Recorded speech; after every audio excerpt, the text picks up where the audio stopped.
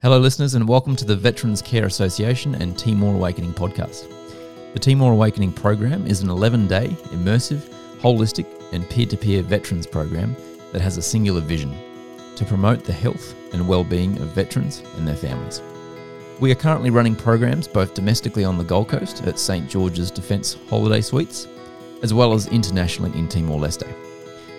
We use the Timor Awakening programs as an opportunity to sit down with our participants, either one-on-one or in a group setting, and conduct podcast interviews to capture their stories and their lessons learned, providing insights that we can all learn from as we as veterans and wounded healers move through our own journeys and help others do the same. We'll be covering a whole range of topics including defence transition, mental health, relationships, veteran suicide, peer mentoring, PTSD and post-traumatic growth. So whether you're out and about, listening to this at home or driving in your car, we do trust that you'll get a lot out of listening to our participants. Thank you and enjoy.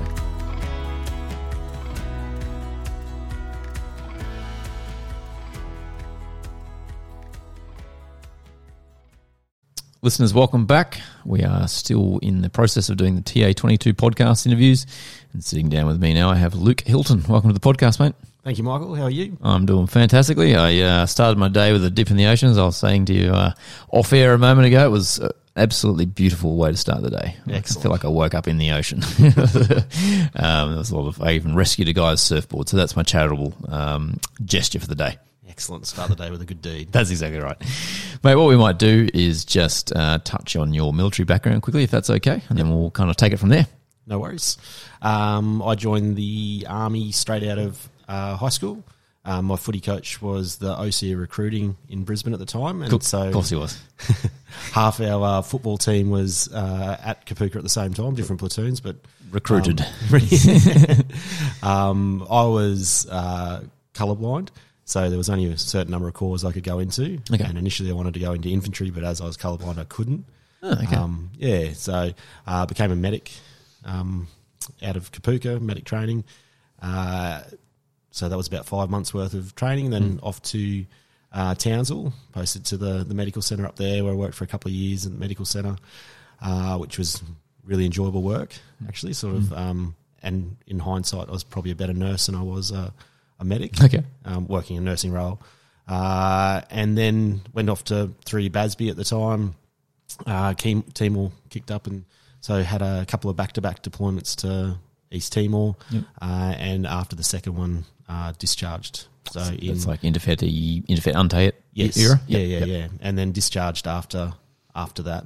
So it was a brief career type thing. It was about 5 years, but it was jam-packed full of... Yeah, you did. You crammed a lot in. Yeah, that's in a short period. That's the early days of Timor in terms of the contemporary period anyway. So you've been out for quite a while. Yes. Yeah, okay. So talk us through... what was transition like back in those days? Because that's going back a few years. Obviously, you know, veteran mental health and veteran infrastructure and ESO communities have sprung forth, you know, hugely, which is, of course, a good thing. I imagine there was a lot less back then. Yeah, so I guess the big reason for me leaving defence was I had a relationship breakdown, and I kind of, and I've reflected this over the years, I ran away. So I sort of, getting away from defence got me away from the relationship, got me away from the ex-partner. So I did sort of cut fairly sharp ties, and stayed in touch with just a few people I served with after that. And I guess there was nothing that I was aware of anyway to get in touch with or find any help or anything like that. And to be fair, I probably would have rejected it at the time anyway. Still quite young at the time, so I don't think I would have seen that I needed any help, even though, again, in hindsight, I was pretty lost there for quite a while. Yeah. So all the money I'd made in Timor and throughout that career within defence, which I'd been quite sensible with during my defence time, bought a house and did all that, I just burnt that. It was so a year and a half of just not working and just spending every cent I had type thing to get rid of it, to forget, sort of, I guess. And that was more sort of through that relationship breakdown, needed to get that out of my system type thing. So.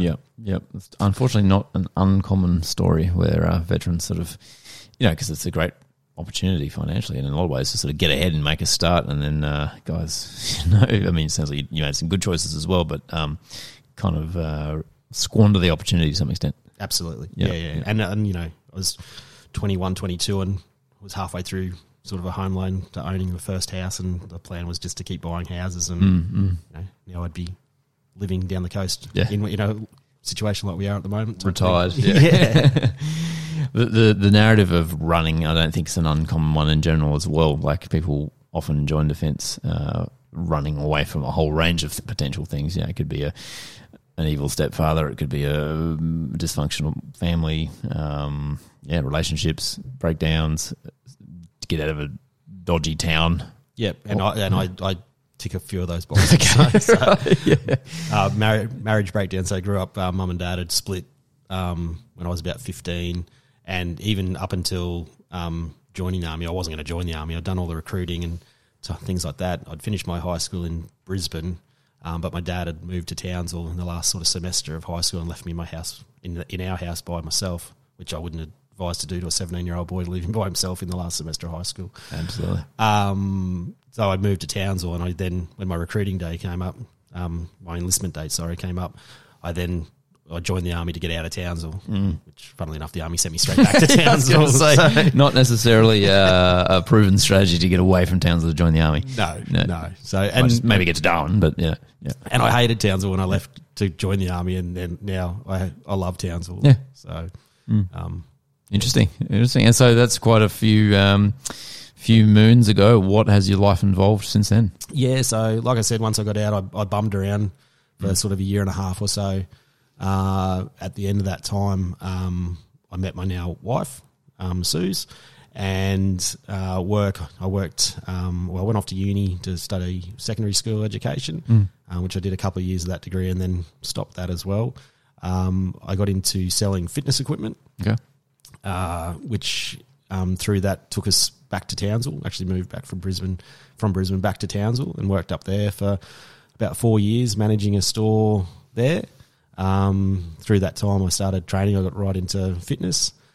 We moved back to Brisbane after having our first child. So we moved back to Brisbane, and like I said, I got right into fitness in Townsville, working with under a really good guy up there.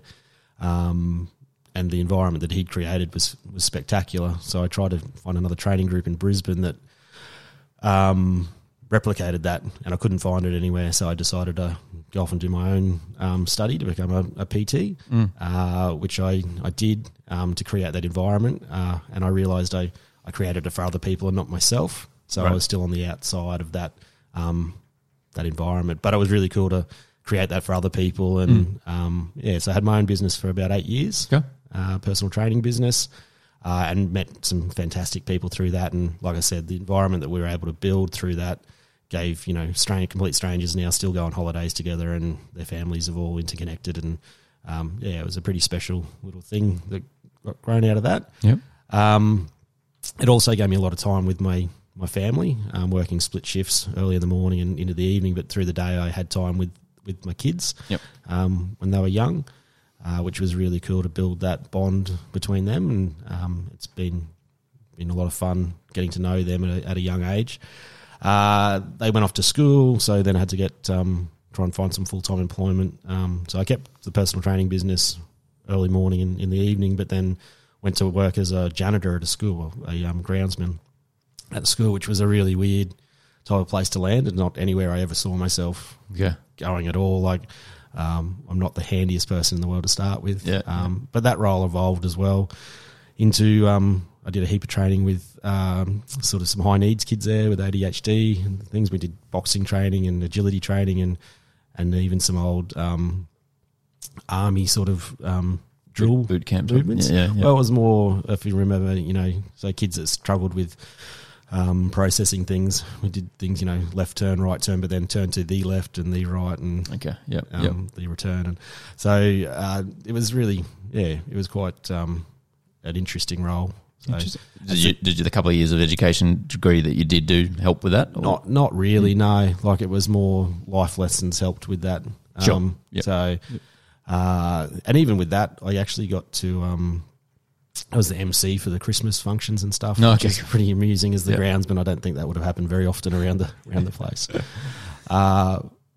And then since then, and it sort of was all still sort of jumping around doing different things, and it was never going to be something I was going to do forever. And the personal training side of things had to finish because I was getting so tired with early mornings, late finishes, and then working full time during the day. So through that time, I'd actually found a training group that I was with that I'd met a really good bunch of people that I sort of formed a special bond with. And one of those guys works as a defence contractor. And then we teach, he teaches lessons and teaches Army and all of defence, one of the communication systems. Yep. And so he sort of recruited me into that, and I've been doing that for the last 5 years. So travelling around, teaching Army and rest of defence, and also supporting one of the communication systems in the field. Oh, okay. Yep. That's interesting.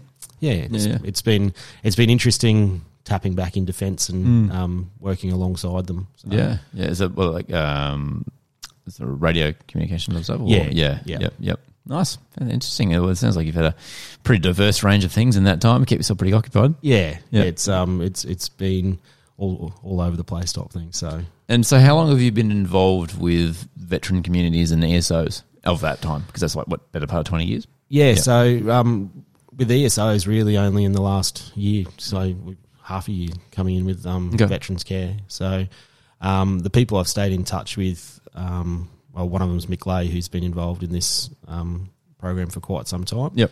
And he sort of put me on the path to come and, grow that personal mental health type thing. So had you kind of become a bit dislocated from veteran circles and sort of DVA and Anzac Day and all that sort of stuff, or were you still somewhat tapped into it a bit? No, I still tapped into it, but not so. DVA, I sort of didn't go down that path until just recently, and then Anzac Day, I've always sort of sat on Anzac Day and had a get together with friends, and I've since the kids came along, I've marched at most Anzac Days, just in our local community. Yep. And then meeting the guy that I now work with, we always do something for Anzac Day together type thing. So and it always evolves into a pretty big barbecue and stuff like that in the afternoon. So it's the big days. Yeah. They get away from us from time to time. And are you still in touch with many people from back in the INTERFET UNTAET sort of medic days? No, so just the sort of, there was a pretty tight group, of some ex-medics. So, but yeah, there's about three of us three people I sort of stay in touch with through Facebook. There's people that pop up, and but don't stay in touch with those people. Just sort of see what they're doing and like the pages that they put up and stuff like that. Every now and again, yeah. But there's a couple of people that I'm really, really quite tight with. So cool, that's good to know. And I guess in that time, did you sort of have any delayed, challenges that sort of popped up many years after the fact from your service? Years? So and all through this the time since discharging, I've sort of I guess that, like I said, that first year and a half, I sort of medicated with alcohol for that year and a half, but didn't really reflect back too much during that time. But since then, I've just sort of drifted into bouts of depression and things like that, and come back out of those. And in the last probably 5 years or so, I've just gotten a lot better at managing my wellness, I suppose, my personal health, and being able to see when things are going to drop down, and I'm going to have sort of little drops into a low. Yeah. But I can see why that's happening and how that's happening, and some of the what would you call it? Some of the indicators that's where I'm heading. Thing, so. And what have been some of the, I guess, strategies or methodologies you've brought to bear, or that you've learnt over the years to manage that? So the first thing that seems to happen to me is I stop exercising. So I lose some physical activity, and then I can rationalise that to myself that it's okay. You've got a sore knee, you've got a sore back, so just look after yourself. You'll be right. If you eat this rubbish food, you'll feel better as well. It'll give you the same pickup that the exercise does. So you start to eat food, you're injured, you get I put on weight, and then I start feeling low and rubbish about myself. So I've learnt to pick up on that earlier now. So that when it's heading that way, I can actually realise it's happening, and I can put things in place to make sure I start moving again. Yep. In the last couple of years, I've been quite open with friendship, with close friends, Yep. About struggles that I've got and have. And I've told them a few sort of indicators of if that's where I'm heading, to jump in and sort of ragdoll me out of it a little bit as well. So that connection with other people, and more connection with myself, seems to be really helping. Sometimes we're often the last people to notice, aren't we? You know, that's that old saying, if you're inside the jar, you can't read the label. I think that's a fitting metaphor for, sometimes people would just be like, what's going on with you? You're a buzzkill, or you're seem really down. You're like, really? I thought I was completely normal. You might have known internally you weren't feeling great, but you thought that what you're projecting was a convincing show of okayness. But sometimes it's like, no, you're not. Yeah, well, I think I've been able to sort of fake it quite well. And like when I came out to tell friends about issues and things that I had, they were quite surprised by it. But I was able to fake it out in front of everybody. But then when I got home and just sort of cracked the door and walk inside, then I'd sort of fall apart. So, and I guess it was I could be my true self around the people that I loved and trusted, and who love and trust me, and I could act like a bit of a dick around them, and it would be forgiven and be all right. Whereas if I was doing that outside, then funny, it's like when I think about it, it's such a silly way, like I might upset people that don't mean as much to me, and they might not be interested in being friends with me anymore, and that's a concern. Whereas I'm happy to be the dick around the people that love me and are there to care for me and things like that. It sort of seems like priorities are a little bit wrong type thing. So so that self-awareness is starting to get better. Excellent. I think I was having an interview with a then current, actually no, still current serving member, and he was saying, he's like, I'm like the world's greatest actor. Like I could win Oscars for how well I can act. Yeah, being okay when I'm not. In a command position, or you got to bung it on and fulfill that role, whatever it happens to be. Yeah.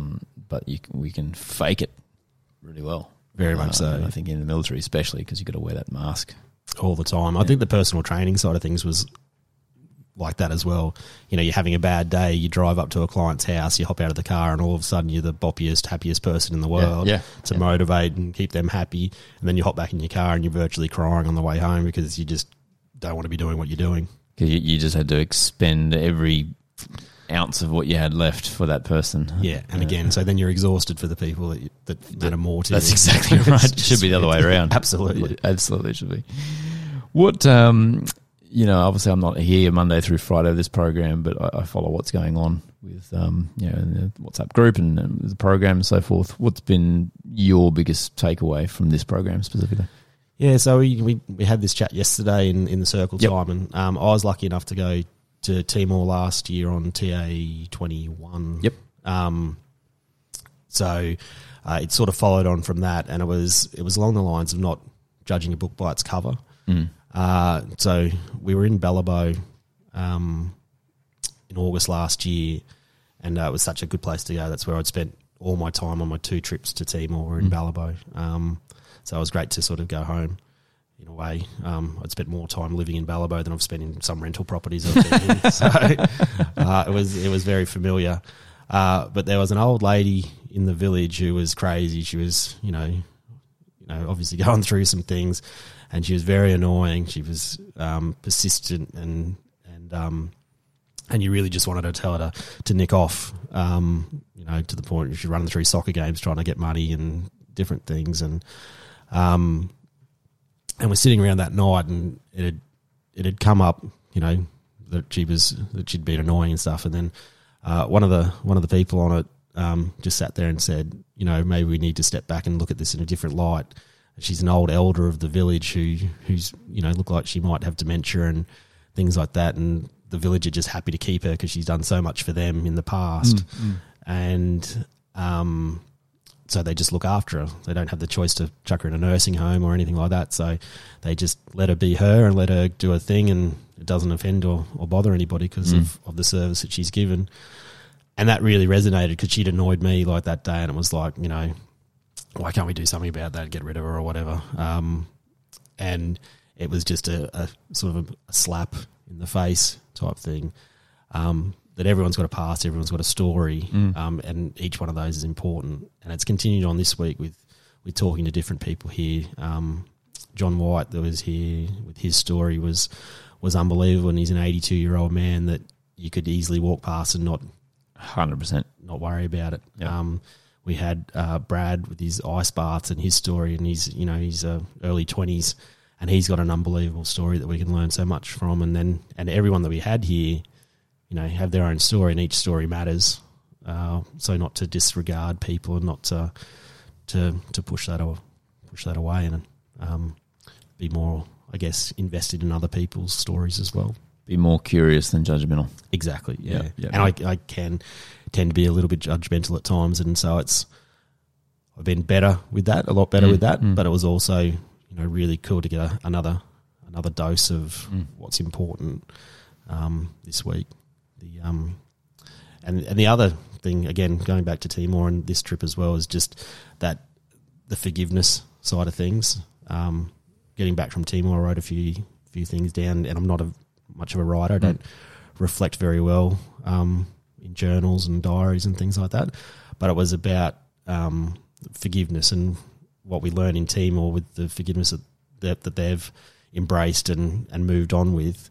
I sort of reflected on things that I've done myself and holding on to those grudges of people don't even know that I hold a grudge against them. So it's me carrying a weight and a burden that is completely pointless, and why not just be able to let it go and just move on and be happier? Yeah. That's some profound insights there. And I was going to sort of touch on, even if just briefly, what it was like. And you've mentioned some things already, but going back to Timor after all those years, was that the first time you'd been back since UNTAET? So what, 2002 to 2001, 2002, yep. And then... No, 2001, sorry, yeah. So I left decades. There April 2001. And you went back October 2022? Something like that? August 2022. So 2 decades, really. Yeah. Yeah. What was the first impressions when you first landed in Dili? It was really cool. I was really lucky. My wife got to come along with us on the trip, which was spectacular. So arriving at the airport was quite surreal. Being there, we'd been there, living in there in '99 on the airfield itself. So it was just a kick in the guts straight away, but not a bad one. It was quite a good sort of kick in the guts. And then I think the thing that really took me is that it is so different. It's changed so much, but it's still exactly the same. That's a really, really, really poignant description. Yeah. I think. Yeah. Lots of people, I would say myself included, have drawn the same conclusion. Very different, but in some ways it hasn't changed one bit. Absolutely. Depending on where you go, of course. Yeah. But just, I don't know, just driving through, and it was, it did feel a little bit like home, which is such a strange, I think I spent, sort of 10 and a half months there in total, and for it to feel like the same place was, and feel comfortable, that was quite interesting. So, in saying that, when you start walking around at night time and you don't have any weapons with you and stuff like that was a bit sort of weird as well, in Dili itself. But then once we got up into Balibo, and then off to Same after that, it was unbelievable. So out into the districts. Yeah. It's a great place to be. I mean, Balibo is such a phenomenal... Did you watch the sunsets? Yeah. Over the Banda Sea? They're just breathtaking, aren't they? It's unbelievable. Like, it was just, it was crazy. So, I mean, you would have seen it back in the day as well, but... probably, but as a kid, essentially, like, you just didn't appreciate it. No. Yeah. And to be able to sit in Balibo in an infinity pool at the Balibo Fort and watch out to see a sunset. Clean skin with a coffee in your hand as opposed to webbing rifle and some bad-breathed sergeant about to yell at you to get back to your post. Yeah. Different experience. Very, very different. Just didn't... It was crazy. Yeah. It was so different, but yet so much the same. Fantastic, mate. Well, look, I hope you get the chance to get back over there. And, there's a couple of people that have started to trickle over sort of independently and just gone on a bit of a holiday, a bit of a tour. And I personally would love to do that because I figured out the other day I've never been to Timor as a tourist, ever. No. I went there in 2009 as a deployment, 2012 as a language study tour, and I think 7 TA programs, all of which for different reasons are kind of under the pump. So I'd really love to, and anyone listening to this would highly encourage, because they're trying to boost their tourism as well. It's an hour off Darwin. It's right there. If you can get to Bali, you can get to there. Now, a bit more expensive because it's the American dollar, sure. But it's a little bit more create your own adventure. It's a little bit less predictable as opposed to a kind of generic, Bali holiday or a Bangkok type deal. Yeah. I've always wanted to take my kids to sort of third world country for them to see how things can work for other people and to see, so they can realise how privileged and lucky they are to not have to worry about running water and electricity and different things. And in the future we've certainly got a plan to go over with the kids and maybe even drop them at a school somewhere and leave them for a week and see how they fare. And then kids can learn how to be happy with very, very little. Yeah, and that's one of the best lessons from going over there as well. The people are genuinely happy with having very little type thing. So, or have learnt to be, and doing a great job of that. You know what I mean? Obviously, everybody wants to grow and have more opportunities and so forth. But you just see big smiling faces and all sorts of. There's just such a narrative of gratitude, and I'd also say forgiveness. Yeah, is a big thing because they've been through much more than pretty much any of us, and yet somehow seem to have let it go. It's such a skill to have with no therapy. It's still a mystery. No therapy, no medication, no. If you can crack that one, let me know. All right, look, what's next for you, mate? We are, we're at the tail end of all this, so it's back to business to some extent. What are you doing? Are you taking some time off? I actually fly off to Townsville tomorrow to off to work there for some exercise support up in Townsville. Yep. And then crack back into work as well. Like once we get back from Townsville, and it'll be work in the office and then keep travelling. So it'll be a busy rest of the year. Well, I hope you get a chance to take a bit of a break.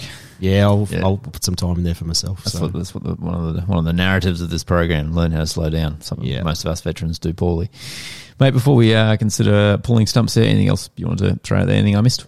No, just like I said, it's been a wonderful program, and putting the two together, having the trip to Timor last year and then having this happen now, it's it's a really, I don't know, been such a sort of growing experience type thing and made me a better person, that's for sure.